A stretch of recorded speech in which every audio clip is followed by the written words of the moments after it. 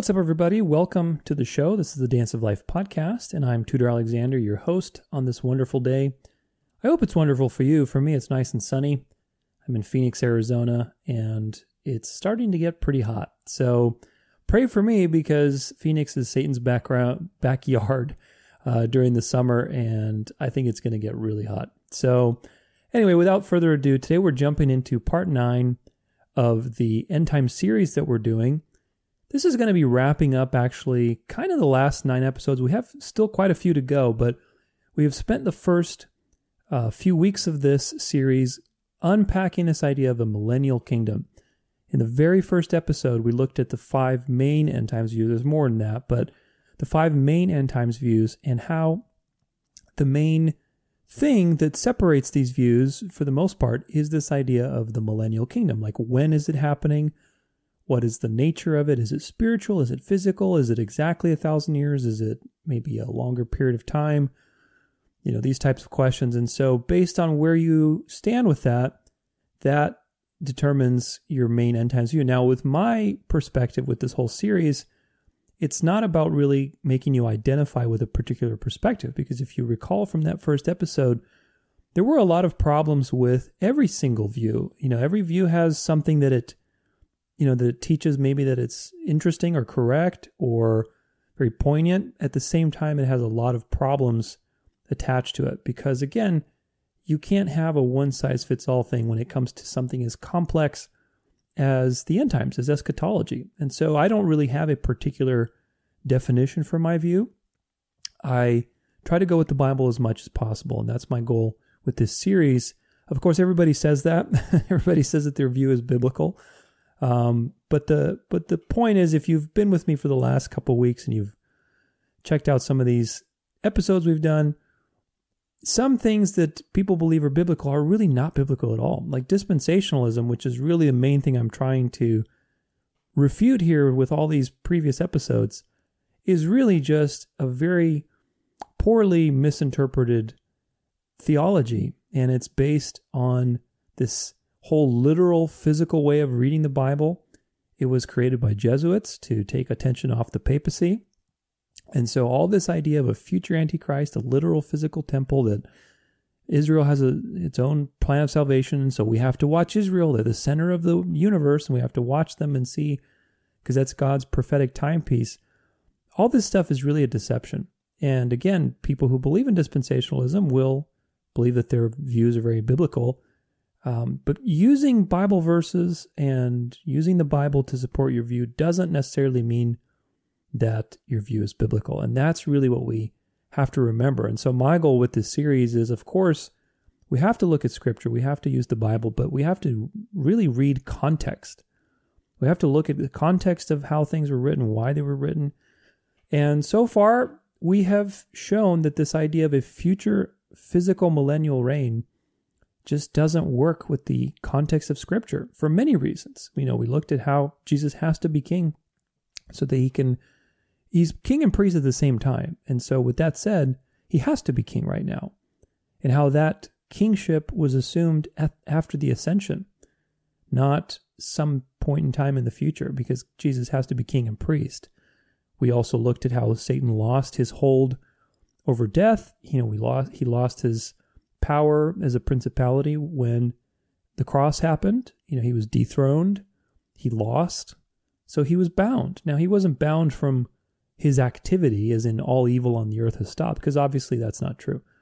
But he was bound from for fulfilling certain things, as in gathering the nations to battle against Christ, as in, overpowering them with the fear of death and all these other worldly things that Satan had, because he was the God of this world, right?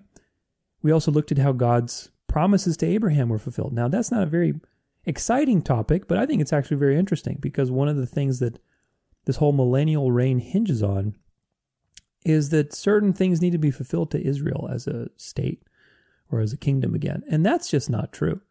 The Scripture is very clear that all of the promises that God made to Abraham, Isaac, and Jacob, they were already fulfilled, completely fulfilled. All the land promises, and of course, the promise that all the families of the earth would be blessed, that was fulfilled, through Jesus.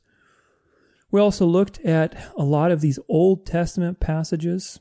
This was, I believe, in the last episode, where some people use to support the millennial reign, like Zechariah 14, and how they're either talking about the eternal state, meaning once Christ returns and ushers in eternity, what's that going to look like? These people were talking about something that they really didn't fully understand, but it was revealed to them, and they were communicating it to an Old Testament audience that didn't have the full revelation of Scripture. And so they're using terms that people would understand.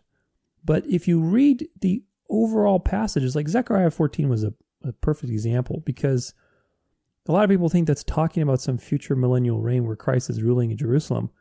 But Zechariah 14, if you read the entire chapter, it mentions sacrifices. It mentions keeping the Feast of Booths, otherwise there's consequences. So the question is, are we going back to some sort of old covenant when Jesus returns? And the answer to that is obvious. The answer is no, we're not. This is not talking about that. It's using metaphorical language to explain something that people had no revelation of. Like, how would you explain, something like grace and new earth, new Jerusalem, and all of the realities that will be? We have resurrected bodies. We have an eternal state. How would you explain that to people who don't know anything about grace? They're under the old law and the old covenant. And so these passages are either taken out of context, or they are passages that are talking about the eternal state using Old Testament language. In either case, it's not talking about the millennial reign, like a 1,000-year literal period where Jesus is reigning. In fact, there is no mention of a 1,000-year period where Jesus is reigning outside of Revelation 20. And if you recall, the number 1,000 there is actually plural. It's chilioi. It's thousands. And so it really begs the question, like, are we really interpreting it correctly if we're insisting on this physical reign of Christ for 1,000 years in Jerusalem physically in the future? And of course, the answer is no. I don't think that we are interpreting it correctly if we believe that. Now, I used to believe that. And thank goodness that I see differently, because there's a lot of there's serious consequences to what we believe. Some beliefs more than others. And in this case, there are serious consequences, because if you believe that Jesus is not king, then you're unintentionally denying the gospel. Without Jesus as king, there is no priesthood.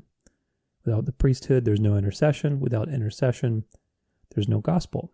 And besides that, besides all the other errors of dispensationalism and futurist thinking in general, putting a lot of attention on physical things rather than seeing the spiritual realities that are happening. All the things next week, we're going to start getting into the book of Daniel.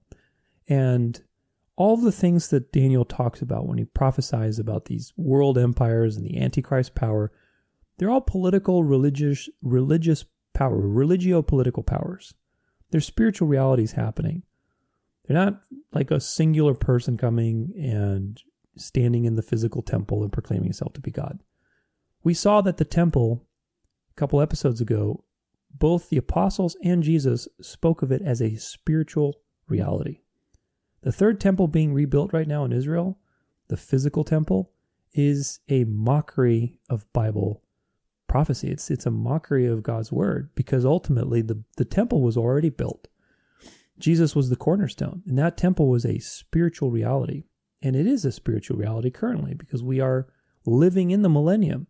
The temple has already been built by the Messiah, and that temple is the church. It's the body of believers that form the temple. There's so many metaphors, construction metaphors, of how we are stones, we're living stones, we're pillars. Christ is the cornerstone.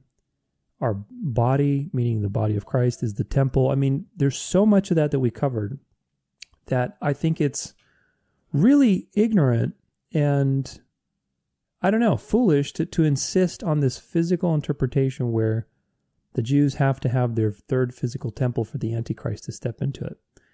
That's nonsense. Then you ignore the reality, which is the truth, which is if the temple is spiritual, is the body of believers, is the church, who has already sat in that temple and proclaimed themselves to be God? That's the question. And we will answer that question, because that reality has already happened, and it will come to a full head probably in the next couple of years. Who knows? But in either case, remember this. There is no rapture either. The last enemy to be destroyed is death. When Jesus returns, everything is happening, including the resurrection of the wicked and the righteous. Now, the resurrection is what destroys death. And because death is the last enemy, when would there be a millennial kingdom? The answer is there wouldn't be. We are living in the millennial kingdom. Jesus has to reign while his enemies are being put under his feet. Obviously, if you look around the world today, enemies are all around us. So that gives you a big clue. Because once the last enemy is destroyed, which is death, there are no more enemies. And so we are in eternity at that point. So there is no room for this millennial kingdom being a future reality.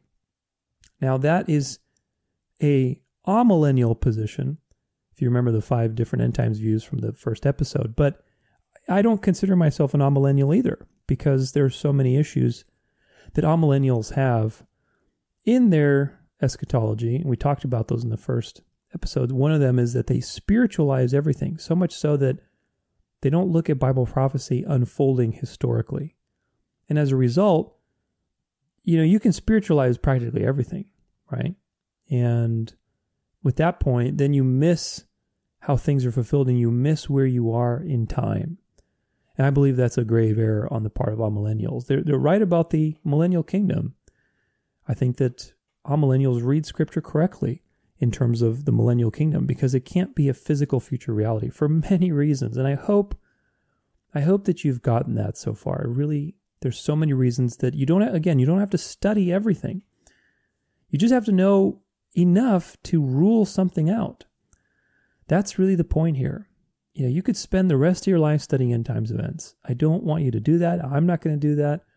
But I did put together this series so that you would be armed with enough knowledge to write off things that just don't make sense. That's really what it's about. Don't spend your whole life studying end times events. It's interesting, it's fun, but at the same time, you can get wrapped up into it, and it pulls you away from more important things like typology in the Bible, like evangelism, like studying the Trinity or apologetics, or all these types of things that are so important for our faith. There are more topics to study than end times stuff. But we're going to do it justice in this series, and do it justice with great detail so that you are armed, and these episodes are a resource for you. But in this episode, we're going to look and focus more on, again, this is wrapping up this idea of the kingdom, and we're going to look at the nature of the kingdom. We're going to see how it's a spiritual reality, not a physical reality. We're also going to see how the church, the kingdom, the body of Christ, the house of God, the temple, the Lord's table, all these things are just different pictures of really the same reality. So particularly, again, the church is the kingdom.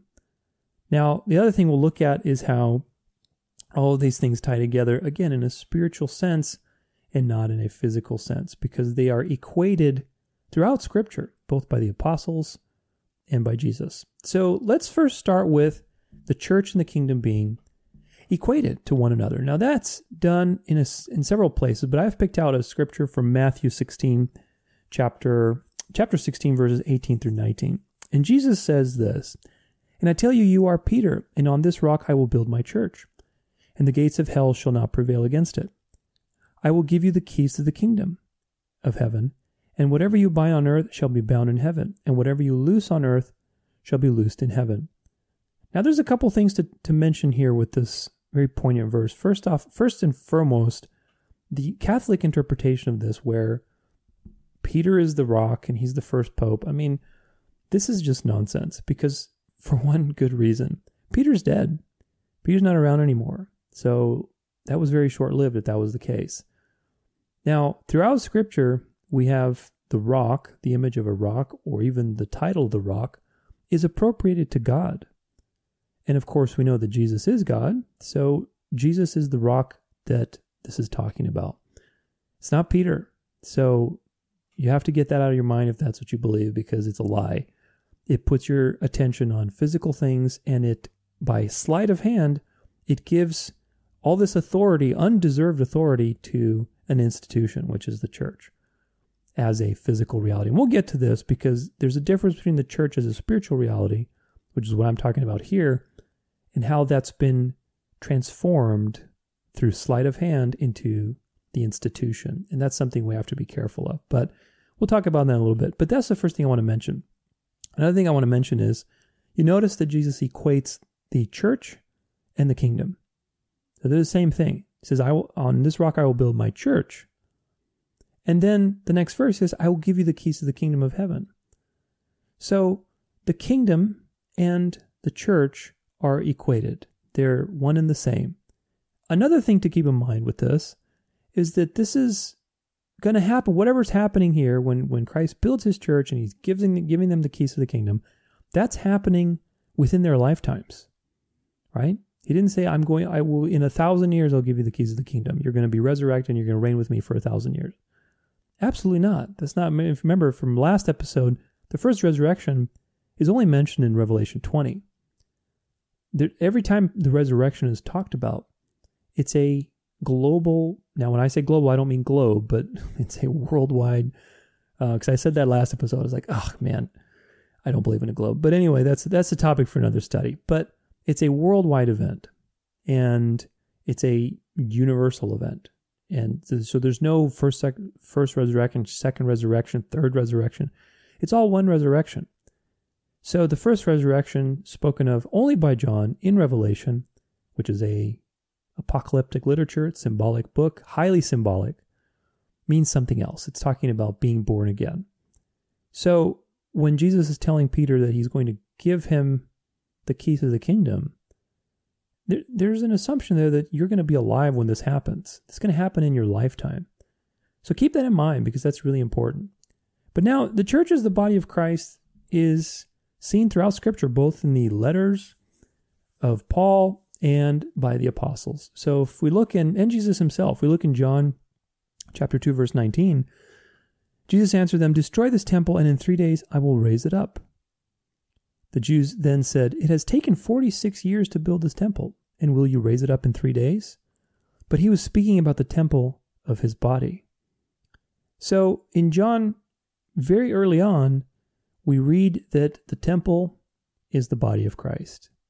And of course, that's going to carry even more weight as we look at other verses, other writings, because the temple is continually related. The temple, the body of Christ, it's a spiritual reality of the church, which is the group of believers.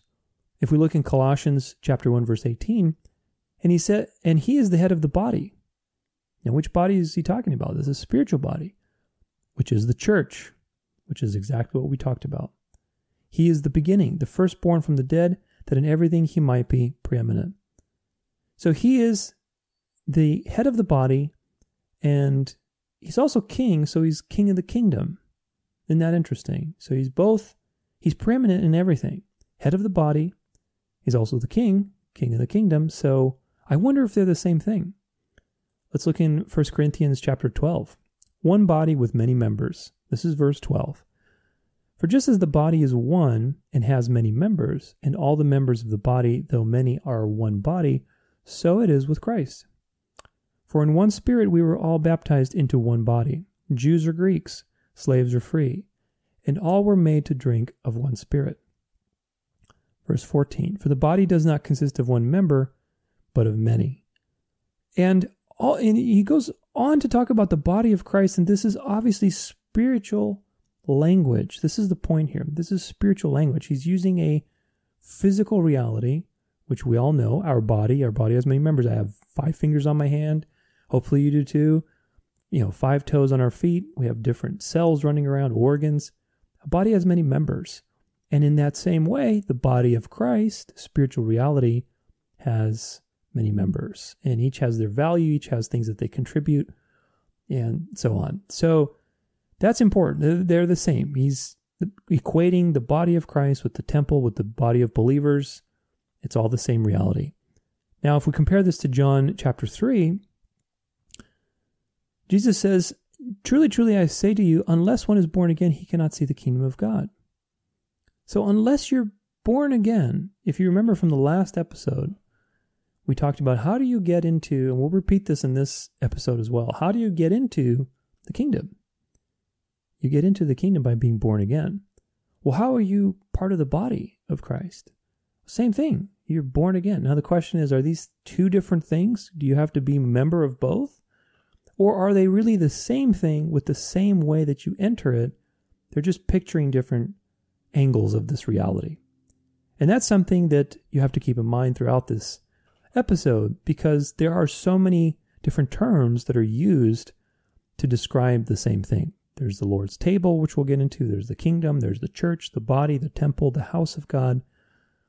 There's like 7 different terms, literally, that are used to describe the same reality. Now, in Ephesians, there's a couple of interesting parallels between the church and the body. If we look at chapter 1, verse 22, and he put all things under his feet and gave him as head over all things to the church, which is his body, the fullness of him who fills all in all. The church, which is his body. In Ephesians chapter 2, verse 16, and might reconcile us both to God in one body through the cross, thereby killing the hostility. One body we're reconciled into, which is what? The church, according to Paul previously. Now, later in chapter 5, verse 23, where he's talking about wives and husbands, for the husband is the head of the wife, even as Christ is head of the church, his body, and is himself its Savior. So again, the church is his body. The body of Christ is the church. So we can see pretty clear, and these are just a few, there's a lot more, but I just picked a few key verses to equate the body of Christ with the church. The body is the temple, is the church, which is the kingdom. And it all comes together quite nicely.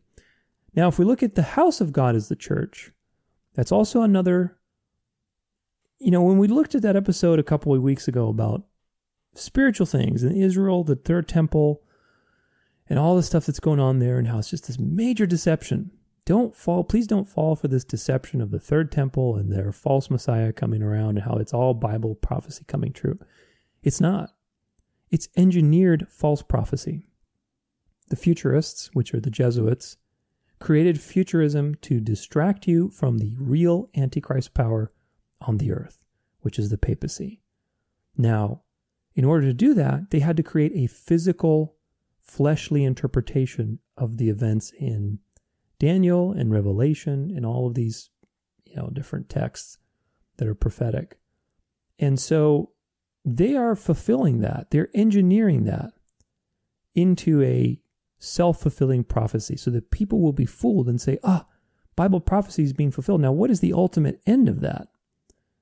Well, I see a few possibilities. Number one would be that they're going to bring a false Christ, and people will think that Jesus is here, and Satan will masquerade as the Son of God, and people will worship him and take the mark of the beast. That's number one, and that could very well happen. The Christians in the 2nd century believed that would happen. So that's something. Another possibility is, maybe they're just engineering a false peace.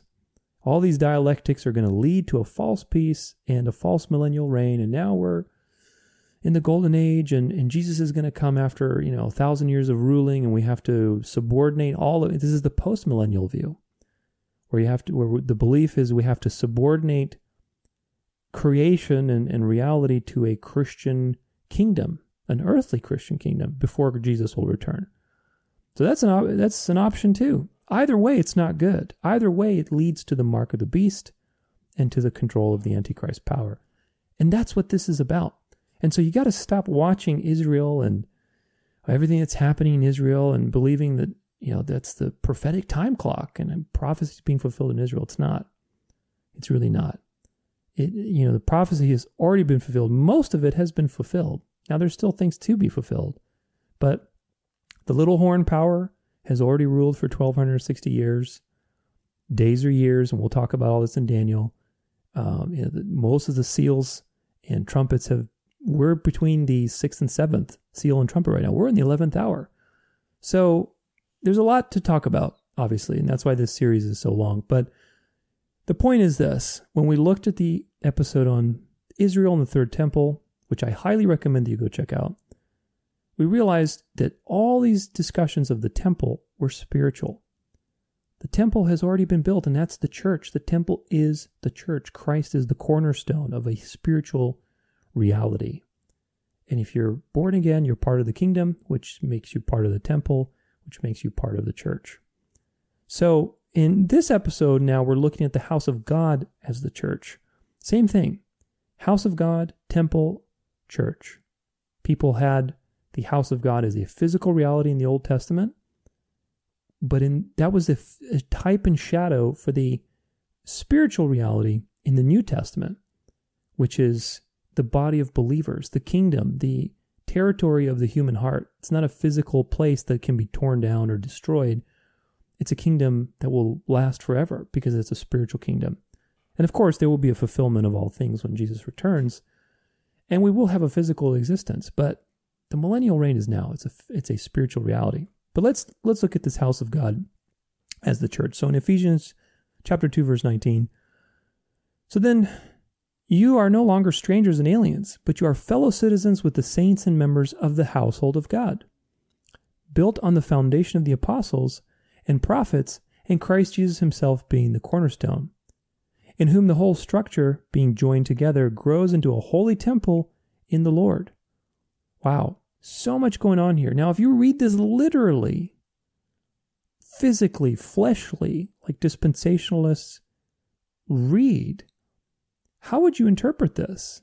Well, the uncomfortable interpretation would be it's built on the foundation of the apostles and prophets. Like you're literally piling up corpses to build this foundation. That's nonsense. This is spiritual language. The foundation is spiritual. Christ himself is the cornerstone. Did Jesus turn into a stone in the corner? No, of course not. This is a spiritual reality. Spiritual language, talking about a spiritual reality. Now, there's a couple important things here. The household of God is equated to the temple. Now, you remember the temple is the church. So that means the household of God, which is the temple, is the church, which is the body of Christ, which is the kingdom. So you see how all this comes together? It's all the same thing from different lenses. Now, in Zechariah chapter 6, there's a prophecy of the kingdom.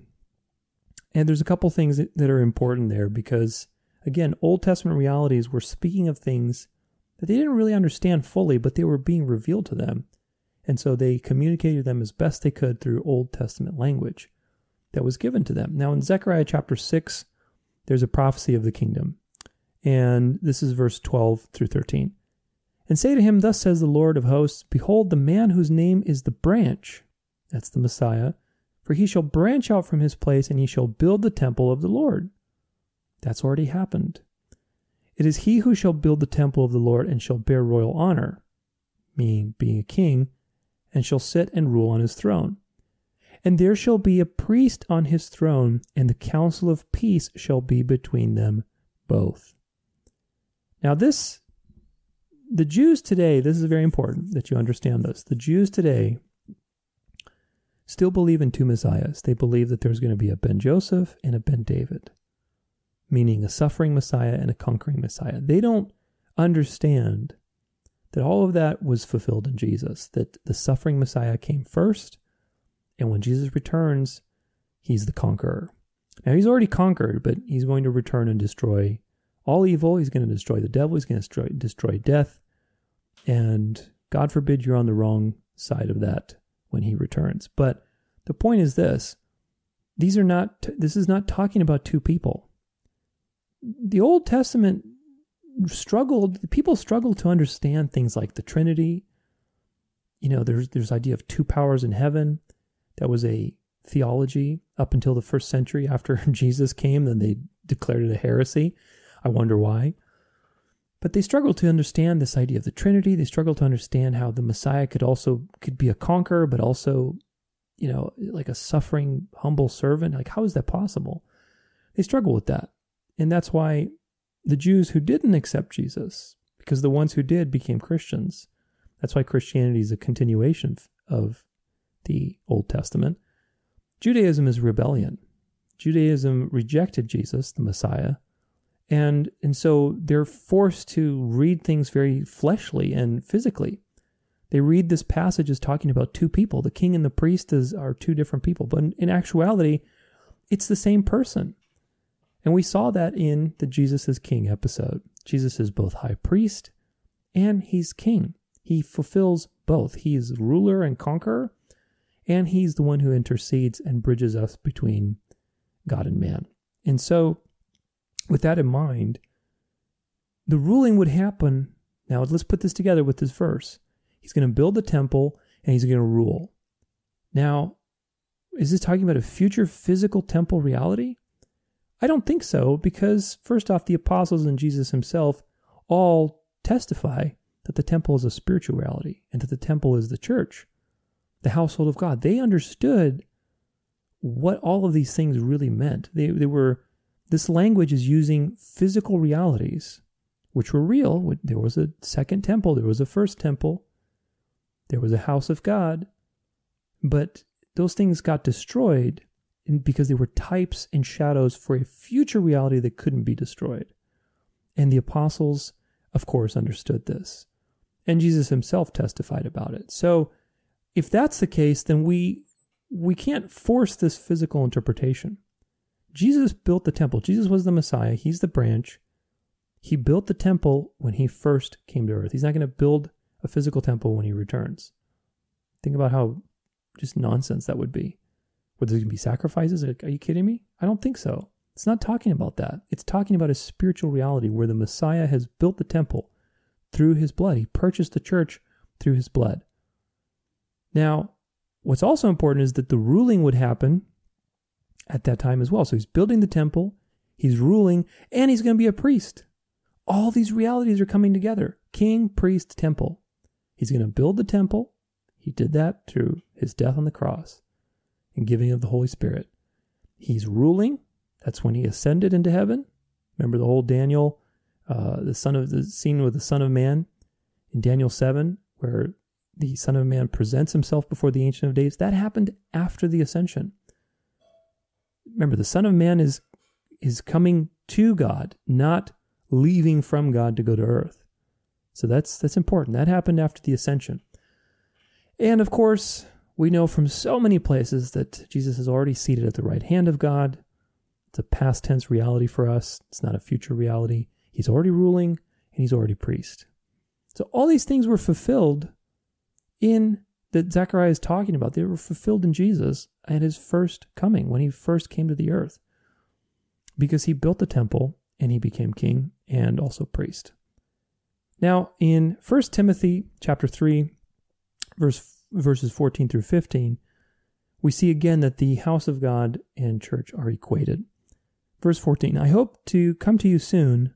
This is Paul talking to Timothy. But I am writing these things to you so that if I delay, you may know how one ought to behave in the household of God, which is the church of the living God, a pillar and buttress of the truth.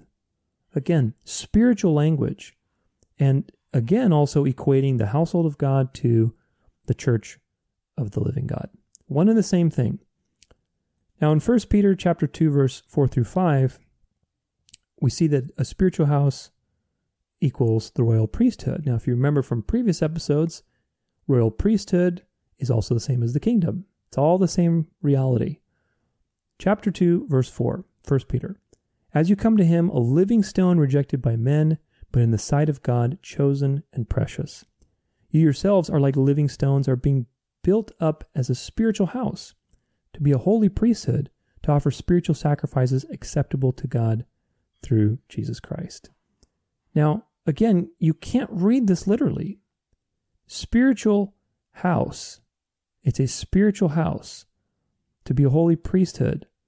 We are living stones. Now, what does that mean? Like, we're going to all line up together and form a wall? Absolutely not. That is not what this is talking about. Now, it seems silly to believe that, but that's really what dispensationalism forces you to believe, because they ignore the spiritual realities presented in Scripture. Everything is literal, everything is chronological, everything is absolutely fleshly and physical. There's no deeper typology to anything. There's no deeper meaning. So this is a very dangerous way to read Scripture, Because obviously you have verses like these and so many others that are testifying to the spiritual reality that's happened after the cross, which is the giving of the Holy Spirit, the creating of the kingdom. Remember, the kingdom would come with great power. What happened on Pentecost? The Holy Spirit came with great power, and a lot of people converted. There was speaking in tongues. It was a crazy event. And so the kingdom already happened. It's here. Christ is king, and he's also high priest. The temple has already been built. It's not the third physical temple. And again, if the temple's already been built, then who has stood in the temple and proclaimed himself to be God? There is someone, and not someone specifically. It is a entity. It's a institution, and we'll look at that. But it's definitely not some future charming guy that's going to walk into a physical temple and proclaim himself to be God. That is a lie, to take your eyes off the truth. Now compare this, what we just read, to a little bit later, to verse 9 in chapter 2. But you are a chosen race, a royal priesthood, a holy nation, a people for his own possession, that you may proclaim the excellencies of him who called you out of darkness into his marvelous light. Amen. If we read Revelation chapter 1, verse 6, John says, and made us a kingdom, priest to his God and Father, to him be glory and dominion forever and ever. So being priests and being in the kingdom and being a priesthood, being a holy nation, all that stuff is the same reality. These things the apostles are seeing Old Testament shadows and types being fulfilled in the new reality, in the revelation of Jesus Christ. Spiritual houses equals priesthood, equals holy nation, equals kingdom. It's all the same reality. It's the body of believers, and the territory is the human heart and human mind. The kingdom doesn't have walls. It can't be destroyed. It's constantly growing, and it's spiritual in nature because we have a spiritual king. Just like it was in the Old Testament. If you remember, before Saul was anointed king, why was Saul anointed king? Because the Israelites rejected God as king over them. God was a spiritual king. He was omnipresent, invisible. Now, he was also visible because he manifested himself, and people still rejected him. But people rejected God as king over them. But instead of having a spiritual king that was everywhere, that they could pray to, that would fight their battles, they wanted a physical king. They wanted to trade the invisible, all-powerful God for a fleshly representative. And God gave them exactly what they wanted. If you remember from Samuel, Saul was the best-looking guy, and he's literally tall, dark, and handsome. That's how the Bible describes him. He's the best-looking guy there is, and everybody's like, oh, that's got to be our king. He just looks like a king. And Saul was a horrible king, and that was the whole point. God was letting them have what they want so that he could prove that lusting after the eyes leads you to death. While at the same time, he set a precedent for the future king, the future Messiah, which would return back to what was the original plan, a spiritual king. That was what the Israelites had when they were freed from Egypt. They had a spiritual king, and they rejected that spiritual king, and dispensationalism and Judaism, which are practically the same thing, they are doing the same mistake, which is they want a fleshly, physical reality. And that's why we have to reject it. Now, the prophecy of the Messiah, building a house and a kingdom, initially they thought this was a physical reality. But as you can see from all the apostles, they realized later that it was a spiritual reality. Remember when the apostles said to Jesus, oh, are you going to bring the kingdom now? They thought that Jesus was going to bring a physical, fleshly kingdom, just like Solomon, that Israel would have its glory days again over its enemies and all these things. And they didn't realize until after the resurrection that all these things were fulfilled spiritually in much more interesting and greater way. But in 2 Samuel chapter 7, verse 12, this is a prophecy of the Messiah. It's talking about Solomon. He's talking to David, and he's talking about Solomon. But a lot of people say that this applies more to the Messiah. So let's take a look at it. Verse 12, when your days are fulfilled and you lie down with your fathers, I will raise up your offspring after you, who shall come from your body, and I will establish his kingdom. Now, God is talking to David. There's some shadows here about Solomon, but it's really talking about Messiah as well. Verse 13, he shall build a house for my name, and I will establish the throne of his kingdom forever. Now, obviously, that's not talking about Solomon, because Solomon's dead and that kingdom is long gone. Verse 14, I will be to him a father, and he shall be to me a son. When he commits iniquity, I will discipline him with the rod of men, with the stripes of the sons of men, but my steadfast love will not depart from him. And I took it from Saul, whom I put away from before you. So this is, the main thing to get out of here is, yes, it is talking about Solomon, but it's more fulfilled in Christ, because the kingdom that Christ established is forever. And that kingdom started 2,000 years ago when Christ ascended, he became king, the Holy Spirit was given at Pentecost, and the church began. And so to be part of the kingdom is to be born again. Remember, you have to be born again to see the kingdom of God. Well, that's the same way you enter the church. That's the same way you enter the house of God. That's the same way you enter the body. All these things are the same. And the important thing to get out of this verse that we just read in Samuel is that the Messiah would build the temple. Again, it's the Messiah that builds the temple. Now you tell me, is this third temple that's being rebuilt, this physical third temple in Israel, is Jesus building that? I don't think so. No, first and foremost, because they're building it to hold sacrifices in it. That is an affront to God, and it's an affront to the gospel. So definitely not. But the temple is a spiritual reality. It was built by the Messiah because the house of God, the physical reality they saw in the Old Testament was just a type and shadow for an invisible spiritual reality fulfilled in the church. That's really what it's all about. And so the point of this verse is that initially people thought, oh, okay, well, the Messiah is going to build the house of God. He's going to build the temple. And, of course, Solomon fulfilled that. He built the second temple. David couldn't build the temple. He made the plans for it. But Solomon built the second temple. There was some glory days for Israel. But then Solomon ended up getting corrupted towards the end of his life. And, the rest is history. Israel got conquered and dispersed, so that's not what this is ultimately talking about. The temple that Solomon built was a foreshadowing of the ultimate reality of Christ ruling as king while his temple has been built in the church. He's also king and priest, of course, so he's interceding. So all those realities are coming together. It's so beautiful. It really is when you see the spiritual nature of these things. But let's look at a couple more in Corinthians. 1 Corinthians chapter 6, verse 19. Or do you not know that your body is a temple of the Holy Spirit within you, whom you have from God? You are not your own, for you were bought with a price. So glorify God in your body. Now, your is plural. In English, we don't get that, but in the Greek, it's plural. And so what Paul is talking about here is your as in the body of believers. A lot of people have used this verse to say, well, my body is the temple of the Holy Spirit. And, in some sense, we could think that. But really, this verse is not talking about that. The verse is talking about you all. He's writing to the Corinthians, your body, the body of believers, the body of Christ, just like in all the other letters. Your body is the temple of the Holy Spirit. The temple is a spiritual reality. It's not a physical reality.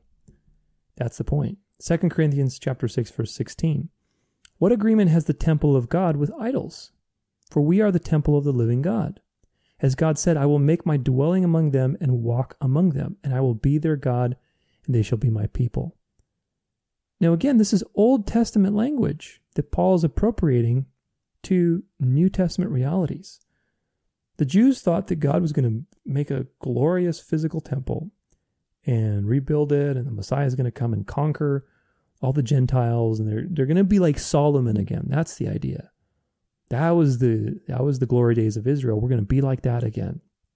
They didn't realize that the whole glory days of Israel with Solomon was just a shadow of a much greater reality, of a spiritual reality.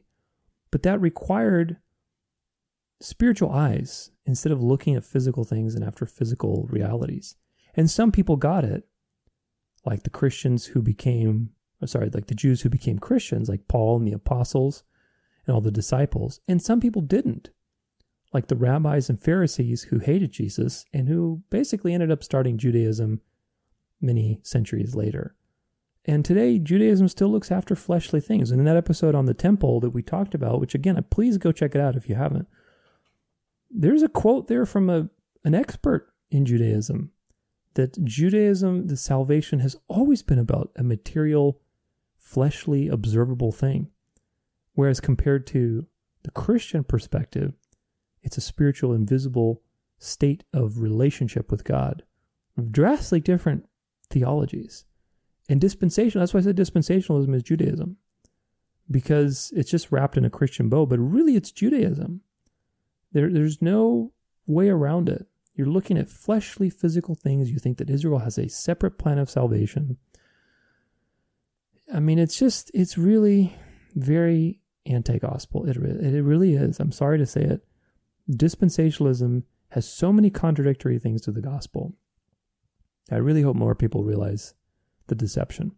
But the conclusion from all this is very simple. The body of Christ is the temple, which is the house of God, which is the kingdom. All of these are the same spiritual reality. It is communion with God through the Holy Spirit and fellowship with other believers. That's what the church is. That's what the kingdom is. It's a beautiful thing.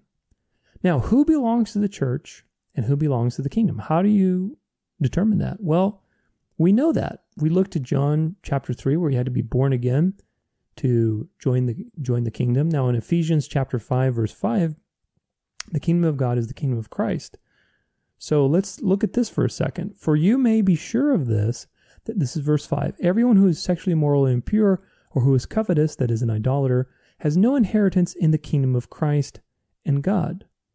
So the kingdom of Christ is the kingdom of God. Now, to join the kingdom, you have to be born again. When did Christ start ruling? It was when he sat down at the right hand of God. When did he sit at the right hand of God? That was after ascending. That was a long time ago for us. So that means the kingdom has already started. The kingdom of God is the kingdom of Christ. All these things are synonymous. Now in Colossians chapter 1, verse 13, it says, He has delivered us from the domain of darkness and transferred us to the kingdom of His beloved Son, in whom we have redemption, the forgiveness of sins. First and foremost, look at that tense, transferred. That's a past tense verb. Has transferred. This is a past tense reality. It's already happened. How did He transfer us? By giving us forgiveness and the Holy Spirit. So that's how you become part of the kingdom. So the conclusion is this. The church and the kingdom, now think about this very clearly. The church and the kingdom are made up of the same people. People who are saved, people who are born again. Jesus is both king and priest simultaneously. He has to be. So now, king is head of the kingdom. High priest is head of the church. Do you see how that works?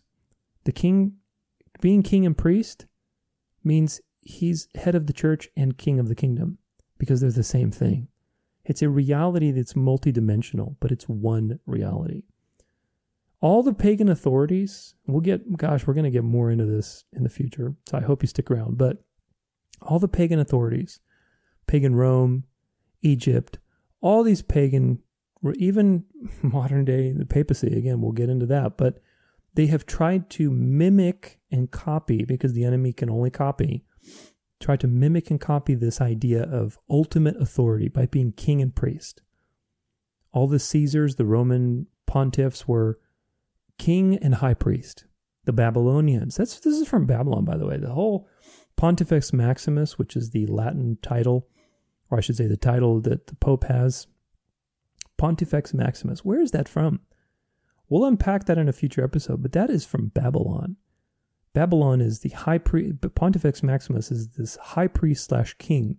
It's the ultimate authority, right? Both religious, spiritual, and physical, military. So the enemy has tried to copy this throughout history. All the Caesars were worshipped as gods because they were both high priest and king. Now ask yourself this. That's a telling sign now, isn't it? We know that the enemy can only copy. So if he's copying, what is he copying? Well, he's copying the truth, which is that Jesus is king and priest simultaneously, and he's already king. And, well, there's that. So the idea is that they want to control both the spiritual and physical reality, which is not going to happen. They're trying, and that's why there's going to be a mark of the beast. That's why there's been types and shadows for the mark of the beast throughout history. But they're going to fail because we already know the end. The end is assured, and we know that Christ is victorious. He was victorious at the cross. Satan has been bound and dethroned, and Christ is already king, and he's going to return. And when he returns, let's pray that everybody who needs to be will be on the right side of that situation. Now, the Lord's table is another thing I want to look at, which is, again, another title for the same thing. It's synonymous with the church, the kingdom, the body, the temple, the house of God. And it's this idea of fellowship. If we look in Luke chapter 22, verse 18, for I tell you that from now on, I will not drink of the fruit of the vine until the kingdom of God comes. So Jesus is at the Last Supper, and he's saying he's not going to drink of the fruit of the vine until the kingdom of God comes. Now, we know that the kingdom of God will come with power, and that power happened at Pentecost. But if we compare this to 1 Corinthians chapter 10, verse 16, the cup of the blessing that we bless, is it not a participation in the blood of Christ? The bread that we break, is it not a participation in the body of Christ? Because there is one bread, we who are many are one body. There we go again, the spiritual reality. For we all partake of one bread. So all of this idea of partaking in the body of Christ through the Lord's table and through the breaking of bread is painting a picture of fellowship and communion. It's being part of the church. It's being part of the body of Christ. It's being part of the kingdom. Now, when did the kingdom come? At Pentecost. That's when the church began. And we know that they partook of the Lord's table as a tradition, as a breaking of bread. It's something they did weekly, and that was part of fellowship. It was a physical expression of a spiritual reality. So they were at the Lord's table after Pentecost. That's when everything was started with the church, and people started breaking bread and having fellowship with one another. That was the church. And we see that in Acts chapter 2, the coming of the Holy Spirit. When the day of Pentecost arrived, they were all together in one place. And what happened? Well, we had the tongues. We had a bunch of people got converted. You had the news, the good news spreading out into Jerusalem and going out from there into the Gentiles, into the nations. And so the church began at Pentecost. That's very clear. We discussed that in a previous episode. But the point is this: when we partake in the table, the Lord's table, which is breaking bread together, having fellowship, being at the Lord's table is partaking in the kingdom. Now, after the resurrection, Jesus met with the disciples. He spent time with them. They partook of the Lord's table after the resurrection. And the kingdom came with Pentecost. So all of these things timed very perfectly together in a relatively short period of time. Pentecost was 50 days after the resurrection. So within, almost 2 months, all these things came together very quickly. This is why throughout Jesus' ministry, both the apostles and Jesus discussed the kingdom is imminent. Jesus commanded them to tell them, look, the kingdom of God is upon you. The kingdom of God has come. It's imminent. It had this idea of it's coming. It's here. It's very close. And so if the kingdom is some future reality thousands of years later, that just doesn't make sense with what Scripture says. But if this kingdom was a spiritual reality that was imminent, meaning the Spirit would be given freely, people would become born again, that's irreversible. The gospel would go out through all the nations. This is an imminent thing that's going to happen. Then that makes sense. So it's all about communion. Excuse me. It's all about communion. The church is the kingdom, which is the Lord's table. We looked at this Lord's table actually in more detail in a previous episode on Jesus being king, and some other episodes we looked at where the millennial kingdom, we talked about that as well. So go check that out if you're more interested. This idea of the Lord's table is actually I've only picked out a few places to look at it, but there's a lot more that talk about it as a fellowship reality. And again, it's just looking at the kingdom through a different lens. The Lord's table is the kingdom, and that's pretty clear. Now, there are some prophecies about the latter days or the last days in the Old Testament that are fulfilled in the church. And we can go to Isaiah chapter 2, verse 2 through 3 for that. This is the mountain of the Lord.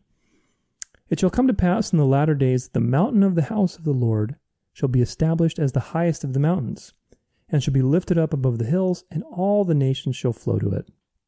And many people shall come and say, Come, let us go to the mountain of the Lord, to the house of the God of Jacob, that he may teach us his ways, and that we may walk in his paths. For out of Zion shall go forth the law, and the word of the Lord from Jerusalem. Now, having studied what happened at Pentecost, does this now seem a little different to you?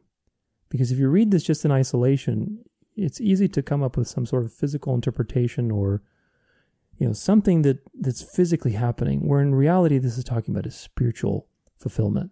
This is happening, or this happened with the church. All people of different types in Jerusalem converted to Christianity, and the word went out from Jerusalem. Remember, that's where everything was going to start. And the mountain of the Lord, which is a kingdom, mountains are kingdoms in Bible prophecy. The mountain of the Lord is the kingdom. That is the kingdom that is, remember Daniel 2 as well, when the stone hits the feet of the statue and creates a giant mountain that will not be destroyed. Well, the mountain resembles a kingdom. In Revelation, you have one of the trumpets. There's the mountain that sinks, a flaming mountain that falls into the sea. Now, is that a physical reality or is it a spiritual reality? Well, we'll get into that, but it's a spiritual reality. Mountains are kingdoms. And so throughout Scripture, where there's a prophecy, when there involves a mountain represents a kingdom. This is not talking about an actual mountain of the Lord. It is a kingdom. So with that in mind, if the house of the Lord is the kingdom, and the kingdom is the mountain, the kingdom is the temple, then all of this has been fulfilled already. Do you see how this works? It's not a future reality. It's something that's already been fulfilled. In Acts chapter 2, verse 5, all the nations will flow. So what happened? Well, verse 5 says, Now there were dwelling in Jerusalem Jews, devout men from every nation under heaven. That was fulfilled. All the nations will flow into the house of the Lord. What's the house? That's the church. That's the spiritual reality. And that happened at Pentecost. And we know, of course, it began in Jerusalem because in chapter 1, verse 8, But you will receive power when the Holy Spirit comes upon you. This is Jesus speaking to them. And you will be my witnesses in Jerusalem and in Judea and Samaria and to the end of the earth. So all of this has been fulfilled. They thought it was going to be a physical kingdom until they realized the truth. But Jesus made them focus on a spiritual reality. If you read earlier in chapter 1, verse 6, we were just in chapter 1, verse 8. But this is that verse I just mentioned a couple minutes ago where they said, So when they came together, they asked him, Lord, will you at this time restore the kingdom to Israel? So this is already after the resurrection. The apostles still thought that they were going to have some sort of physical, all this stuff happened. They were with Jesus for 3.5 years. They still didn't get it. They still thought there was a physical reality. And he's guiding them back to a spiritual reality.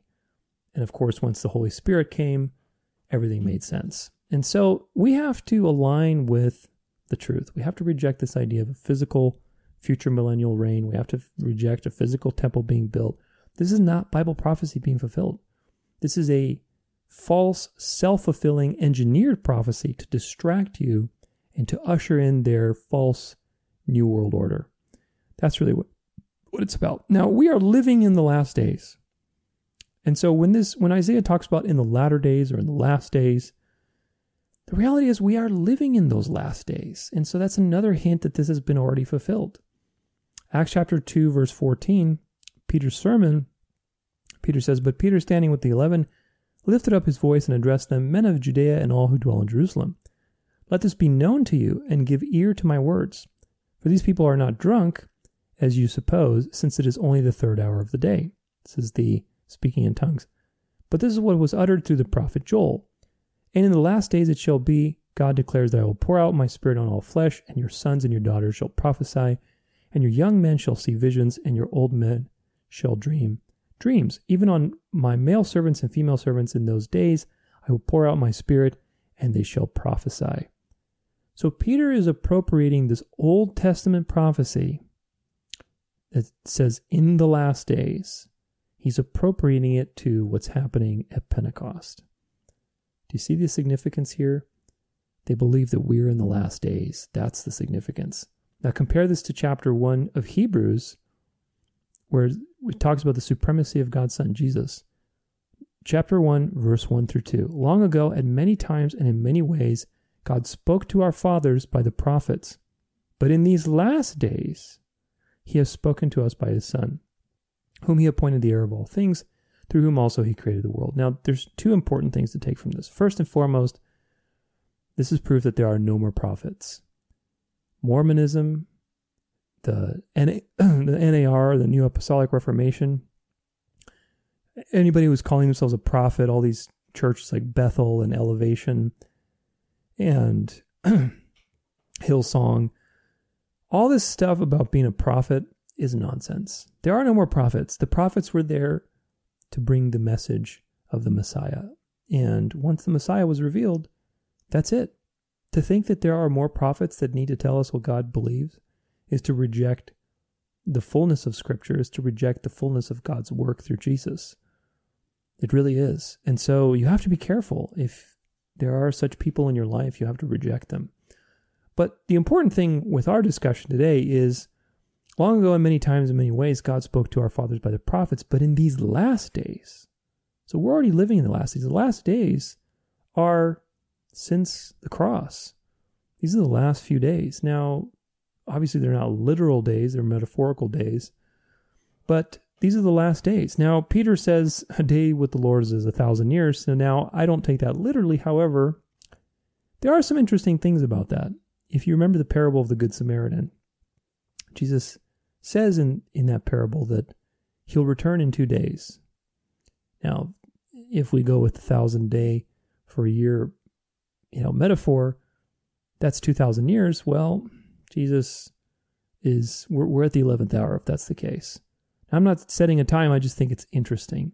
I don't believe that everywhere days are mentioned that they mean 1,000 years, but if we are in the last days, it could mean that we are in the 11th hour. And I think that's the case because there's a lot of other historical clues and prophetic clues that I would agree with that. So we won't talk about too much of that in this episode, but the whole point is we're in the last days, that the apostles believed we are in the last days. So if the Old Testament prophecy is talking about the last days or the latter days, we're talking about these things like a temple being built in the latter days and people coming to God.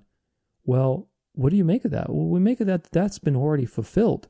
The apostles certainly seemed to believe that, and that was fulfilled at Pentecost. Now, Ephesians, sorry for my voice, guys. It's still coming around, and sometimes it gets crazy. But Ephesians chapter 3, verse 8 through 10, we see that the plan was revealed through the church. God's plan was revealed through the church. Chapter 3, verse 8 of Ephesians. To me, though I am the very least of all the saints, this grace was given to preach to the Gentiles the unsearchable riches of Christ, and to bring to light for everyone what is the plan of the mystery hidden for ages in God, who created all things, so that through the church, the manifold wisdom of God might now be made known to the rulers and authorities in the heavenly places.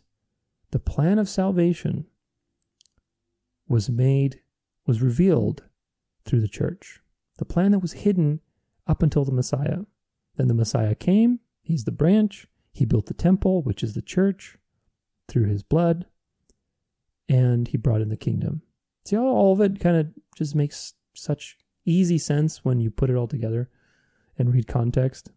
Now, if we look later in Ephesians, verse 20, now to him who is able to do far more abundantly than all that we ask for or think, according to the power at work within us, to him be the glory in the church and in Christ Jesus throughout all generations, forever and ever. Amen. God is glorified. What does this mean? God is glorified through the church.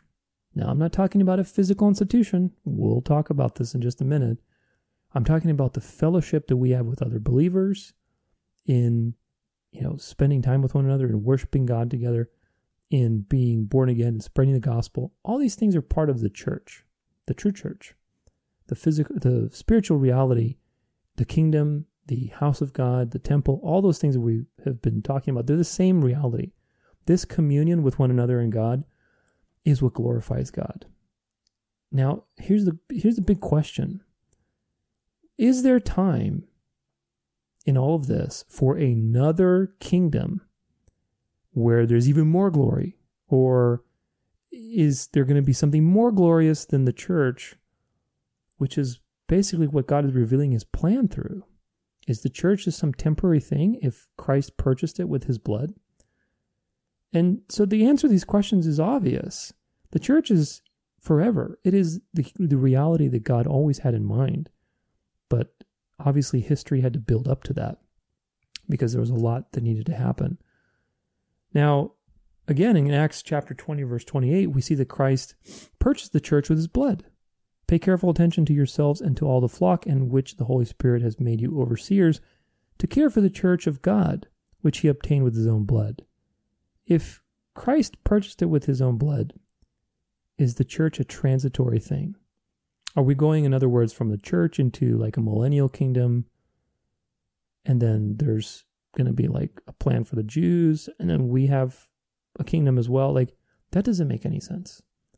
No, the reality that we have now with Christ as our King, fellowship with one another, fellowship with God, grace, being able to pray, that reality is the result of thousands of years of history. And, more importantly, the sacrifice of Christ on the cross. That reality is not going away. That reality is revealing God's glory, glorifying God, and revealing his plan and unfolding his plan through the church, which again is a spiritual reality, not a physical institution. Now, I've mentioned this several times, but in Acts chapter 4, verse 26 through 28, the cross was predestined.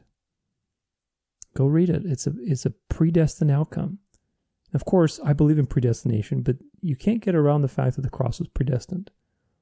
If the cross was predestined, then that means the church was predestined. The reality that Christ would create because of his sacrifice, which is the church, which was fellowship with God, with one another, becoming brothers and sisters in Christ, that reality was predestined. So it's not going away. God doesn't just change his mind or do things. That's another problem with dispensationalism, with this whole idea of dispensations. It just, it makes God so whimsical and transitory, and it makes the plan of salvation this different thing every time. There's different dispensations. Now, however many you happen to believe in, there's many theories, but the plan of grace has always been the plan of grace. It's always been about faith. So we have to remember that. It's always been about faith. And the spiritual reality we have now is a reality that's taken quite a lot of things to produce, and specifically the sacrifice of the Son of God. But prophecy, thousands of years of history, precedents, types and shadows, all to bring about the reality we have now. That's not going away. The kingdom is spiritual. It's another thing I want to focus on, which is the kingdom is spiritual. In Hebrews chapter 12, verse 18 through 24, and some later verses, we talk about the kingdom that cannot be shaken. That's the title of the chapter. Verse 18. For you have not come to what may be touched, a blazing fire and darkness and gloom and a tempest. This is reference to the Old Testament. And the sound of a trumpet, and a voice whose words made the hearers beg that no further messages be spoken to them. So when the Israelites were with God and he had the mountain, and basically they were afraid of being killed. Verse 20, for they could not endure the order that was given. If even a beast touches the mountain, it shall be stoned. Indeed, so terrifying was the sight that Moses said, I tremble with fear. But you have come to Mount Zion. There's the mountain again. And to the city of the living God, the heavenly Jerusalem, and to innumerable angels in festal gathering, and to the assembly of the firstborn who are enrolled in heaven, and to God, the judge of all, and to the spirits of the righteous made perfect, and to Jesus, the mediator of a new covenant, and to the sprinkled blood that speaks a better word than the blood of Abel. The whole chapter, the whole book of Hebrews is an excellent book on typology because it's written to Jews on the fence. And so the author of Hebrews is constantly making parallels between the Old Testament and the New Testament. The entire book of Hebrews, this alone refutes dispensationalism and dispensational thinking because there are so many parallels between the physical things that happened in the Old Testament and how they were types and shadows for future spiritual realities, which dispensationalism ignores because it sees everything literal, just like Judaism. As I said, they're pretty much the same thing in my book. But if we look later in verse 28 through 29, the author of Hebrews says, "Therefore let us be grateful for receiving a kingdom that cannot be shaken, and thus let us offer to God acceptable worship with reverence and awe, for our God is a consuming fire." We received a kingdom. We received a kingdom that cannot be shaken. It's not a thing that can be touched. It's an invisible spiritual reality. They received it, past tense. It can't be seen or touched. It's a spiritual reality. There is no room in all of this for another kingdom to come where Jesus will reign again as king, meaning he's not reigning now, which again, there's a serious problem with that. Very big problem. But do you see how all of this ties together? It's a spiritual reality. And the apostles, the disciples, even Jesus himself, all testified to a spiritual reality. Chapter 17 of Luke, the coming of the kingdom. This is verse 20. Being asked by the Pharisees when the kingdom of God would come, he answered them, "The kingdom of God is not coming in ways that can be observed. Nor will they say, 'Look, here it is,' or 'there,' for behold, the kingdom of God is in the midst of you." Now they asked him, this is an important exchange, they asked him when the kingdom is going to come. He replied with describing the nature of the kingdom. Why is that so important? Because they missed the point. By asking them, when is the kingdom, he knew their hearts and he knew what they were asking. They said, well, we don't see the kingdom, so when is it going to come? And he's answering them with the nature of the kingdom because he's addressing their problem, which is that they don't see it for a spiritual reality. The kingdom of God is among you.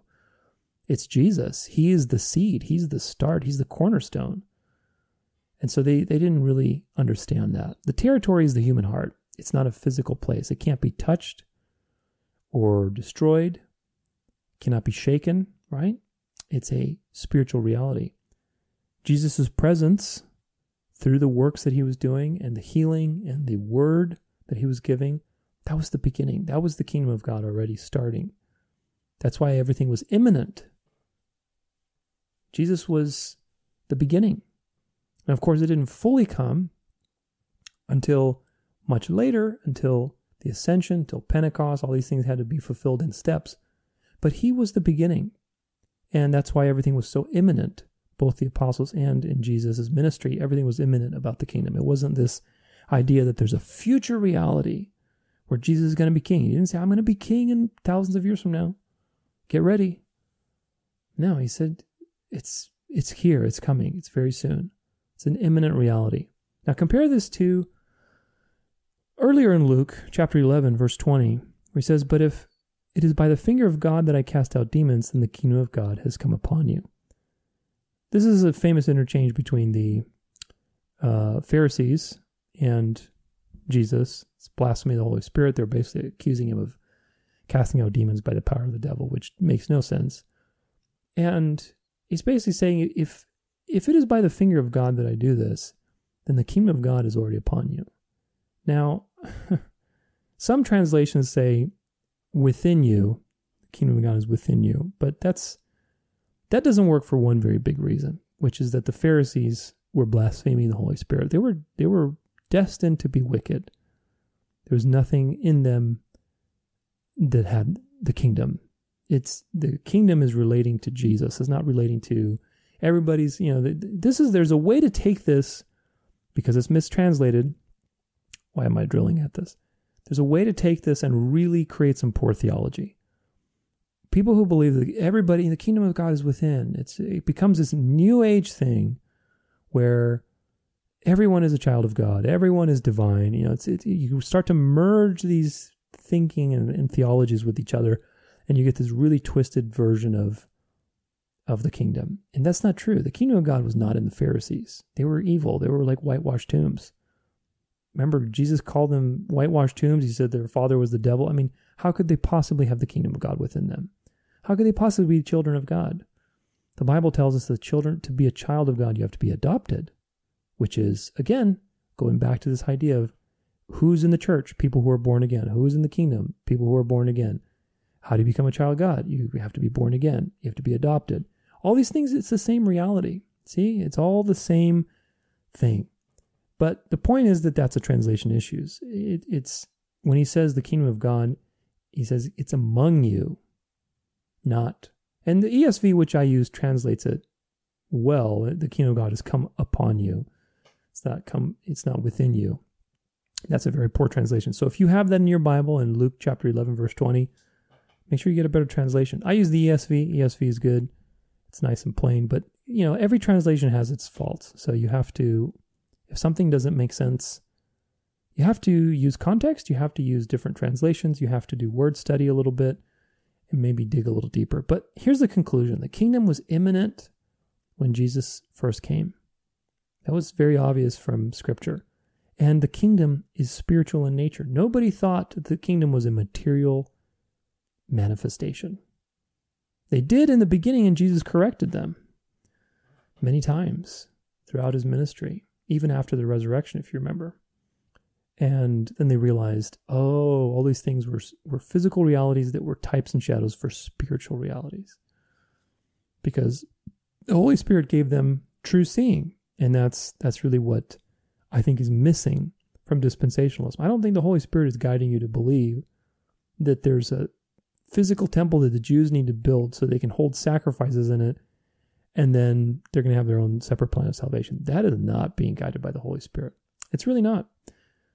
John 18, verse 36, Jesus answered, "My kingdom is not of this world.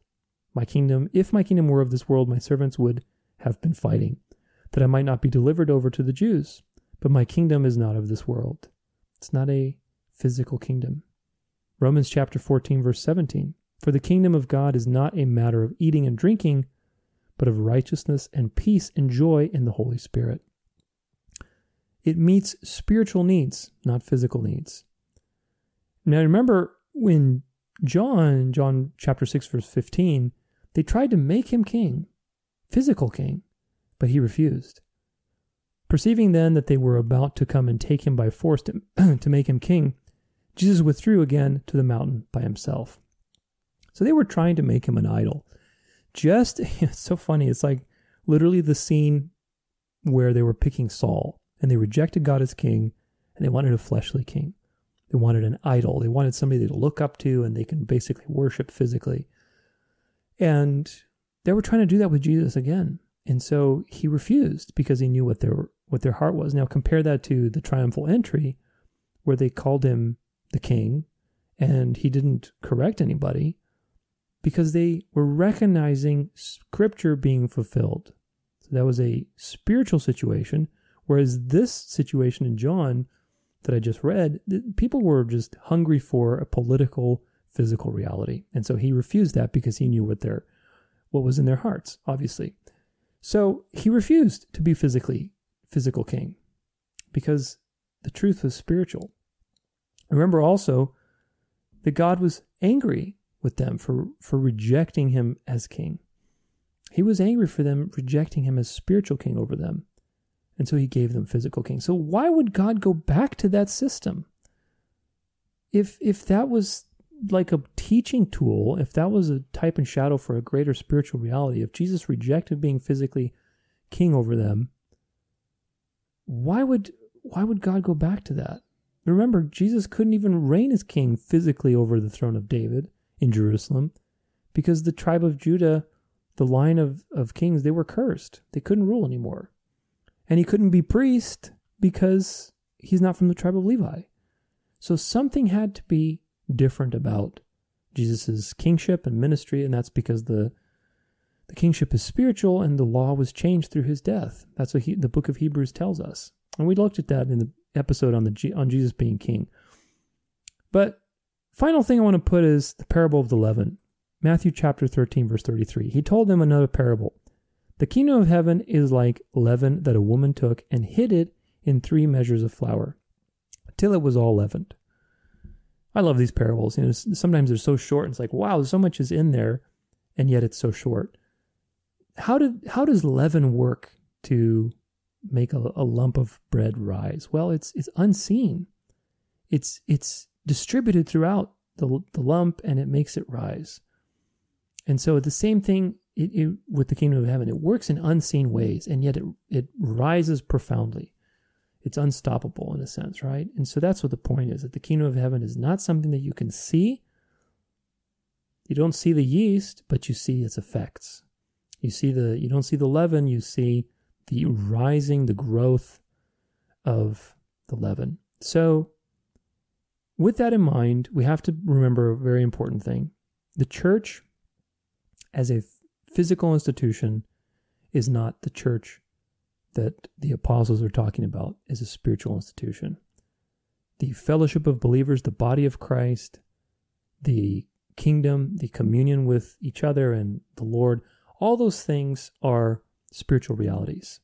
Now, of course, we have physical bodies and there are places that we meet, but it was very loosely organized. What happened over the last 2,000 years is very significant. And that is because a lot of people came around and started to institutionalize this idea of the church. And it's the devil putting your attention on physical, fleshly things. And there's a very important reason why I'm focusing on this. Because there's a rise in this idea of the kingdom, of kingdom entrepreneurs, of the New Apostolic Reformation, all these things that are distracting people into a fleshly, worldly salvation. Postmillennialism and dispensationalism are 2 very prominent end times theologies that rely on this idea in various forms. Now, in the 3rd century, we have a couple of key things to keep in mind that happened. The very first churches were just meeting in people's homes and having fellowship, breaking bread, talking about scripture, having fellowship basically, and praying. That was the original model.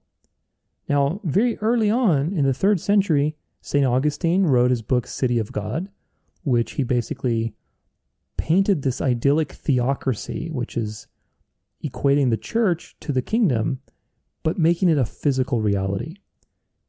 Again, turning back the clock to what the Jews thought, what even the apostles thought before they were enlightened, into this physical reality where there's this perfect material expression of the kingdom, and it's a physical kingdom, like an actual castle, and with walls, and it was a theocracy. It was ruled by the church. It was a physical institution. So that started a philosophy of this kingdom being a fleshly, and the church being a fleshly, physical reality. And of course, as time went on, it just got worse and worse. In the 4th century, you had Constantine, who legalized Christianity and made it a church-state religion. By the 6th century, you had the papacy take power, and the papacy was obviously in control for 1,260 years until 1798. We'll get into all these times in a future episode, but it was in control throughout the Dark Ages and into the 1800s. And then there was some things that happened. Of course, the Vatican is still in control of a lot of things. It's engineered quite a lot of things in history, and it will come back in power. But this idea of the church becoming a physical, fleshly institution, and how it's all about the church, and this is a deception. We have to be very careful, because a lot of churches, especially big churches like the Catholic Church, the Mormon Church, not that the Mormon Church is necessarily Christian, but still it's posing as Christian. So if you're in there, I hope that you see the truth, because the Mormons believe in a different gospel and a different Christ. But either way, that's a time for another episode. But the churches like the Eastern Orthodox Church, the Catholic Church, all these institutionalized churches, they have appropriated all these scriptures. When it talks about the church, you have to use discernment and be very careful. When they talk about the church as a spiritual reality, they appropriate these verses to mean the church as a physical institution. That's not what it's intending to mean. And this is, again, the work, I think, of the enemy, because the enemy's job is to put your attention on the physical, fleshly realities. The big churches, they fuse themselves into this theology to justify their institution. So you have to be careful. The church is just a group of genuine believers. It's not a material institution. It never will be. It's the fellowship and the kingdom that cannot be shaken. It can't be touched. It can't be seen. All those things that we read, it's not talking about giant temples, which basically what the Catholic Church and Eastern Orthodox Church have created. So is the Mormon Church. They just create temples all over again where people come and worship, instead of seeing that the temple is a spiritual reality. See how that works? All they've done is recreate the sacrificial system and created a physical, fleshly, expression of a spiritual reality. Look at mega churches in the U.S. I mean, it's really quite crazy. But why is all this important is because, again, groups like the NAR, the New Apostolic Reformation, kingdom theology, post-millennials that believe that we have to convert the entire world to Christianity and have this theocracy before Jesus will come. That's Talmudic messianic theology. The Jews who wrote the Talmud is an Antichrist book, believe that there has to be a golden age before the Messiah will come. That is straight Antichrist, because it basically says that we have to do something to bring Jesus, as opposed to what the Bible actually says, that things are going to get worse and worse and worse, and Jesus is going to come rescue us before God's wrath is poured out. Now, he's not rescuing us with a secret rapture, but we are meeting the Lord in the air after the mark of the beast has been implemented at some point in time. So it's completely opposite to what the Bible teaches. This idea of the kingdom becoming more and more expressed physically. No, the kingdom is a spiritual reality that spreads through the gospel and through people becoming born again, not through people making more money, being a kingdom entrepreneur. I see so many ads for that. I mean, people are marrying physical, material, financial success with the kingdom, where, you're giving money to the kingdom. The kingdom is a spirituality that doesn't need money. That's the point. Do you think the apostles were rich? Absolutely not. And yet they spread the kingdom all over the world. So this idea that we fuse material gains and material success with building the kingdom, that's not building the kingdom. That is building the Antichrist kingdom, because the Antichrist will pose as a false Christ, and probably there will be a false millennial reign where there's going to be a physical, fleshly, lusting of the eyes type of salvation. It's not going to be salvation, but it's going to be a false golden age where people think that, oh, we've arrived. That's it. We're in the millennial kingdom. We're in the, golden age because of the things we look around and see physically. Instead of seeing that, wow, people are genuinely being born again. But that reality, the Bible says that there's going to be a great falling away at the end of the age. That Satan is released, and I believe we're living in that time now. And so, how do those two things reconcile? They don't. You're either an optimist, which I believe you're being deceived if you're an optimist, or you are a pessimist about the end times, because they are getting worse, and they will only get worse. They will appear to get better, but that's going to be the greatest deception of all time. So we have to be, this is a very dangerous ideology. It sets the stage for the Antichrist to take power and for people to believe that that's a good thing. Do you see how all that comes together? Remember, the power at the end of the age is going to be something that looks like a lamb, speaks like a dragon. That's the second beast system that's going to help people, or going to force them to worship the first beast. The first beast is the papacy. It's the Vatican. It's the Antichrist power on the earth that ruled for quite a long time and persecuted more Christians than any other power in history. And is the mother of harlots and so many other things that we need to get into. They're so important. Gosh, I wish I had more time, but we will have time in a future episode. In either case, we'll cover all of this. The conclusion is this: the church, the kingdom, the body of Christ, the house of God, the temple of God, being a child of God, all these things are the same reality. So all these verses where it's talking about a temple being built, It's not talking about a third temple.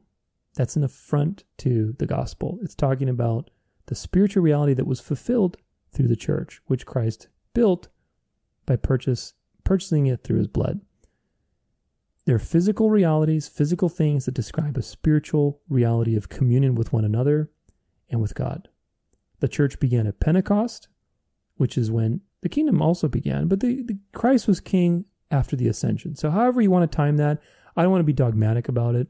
It's not really that big of a deal. The point is that Christ is already king. And the church began at Pentecost. It's all spiritual stuff. It's spiritual in nature. And what that means is that the millennial rule is now. We are in the kingdom. We are in the millennial rule where Christ is ruling while his enemies are being put under his feet. The gospel is going out to the nations. But the thing is, we're at the end of that time period, which means some other important things too. Namely, that Satan's been released to start deceiving the nations and rallying them for this one world government, rallying them for war with Christ. All that is coming true. Slow and steady. All the religions are going to be united in some way. There's going to be some religio-political power. Stay tuned. We have a lot to talk about in this series, but I want you to consider a couple of other things before we go. The terms for the kingdom and the church are used interchangeably. They're equated to one another, in other words.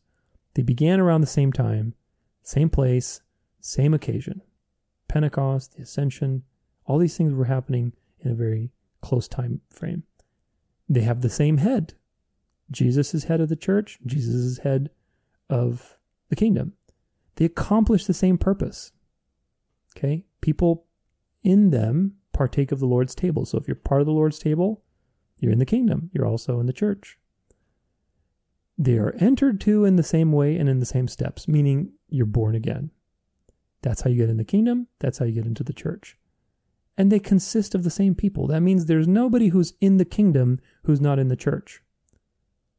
So now, here's the big question. Why would God ordain two of the same things with the same people, same requirements, and yet they be different in some way? The answer is he wouldn't. They are the same thing. The church is the kingdom. The idea of a future millennial reign is false.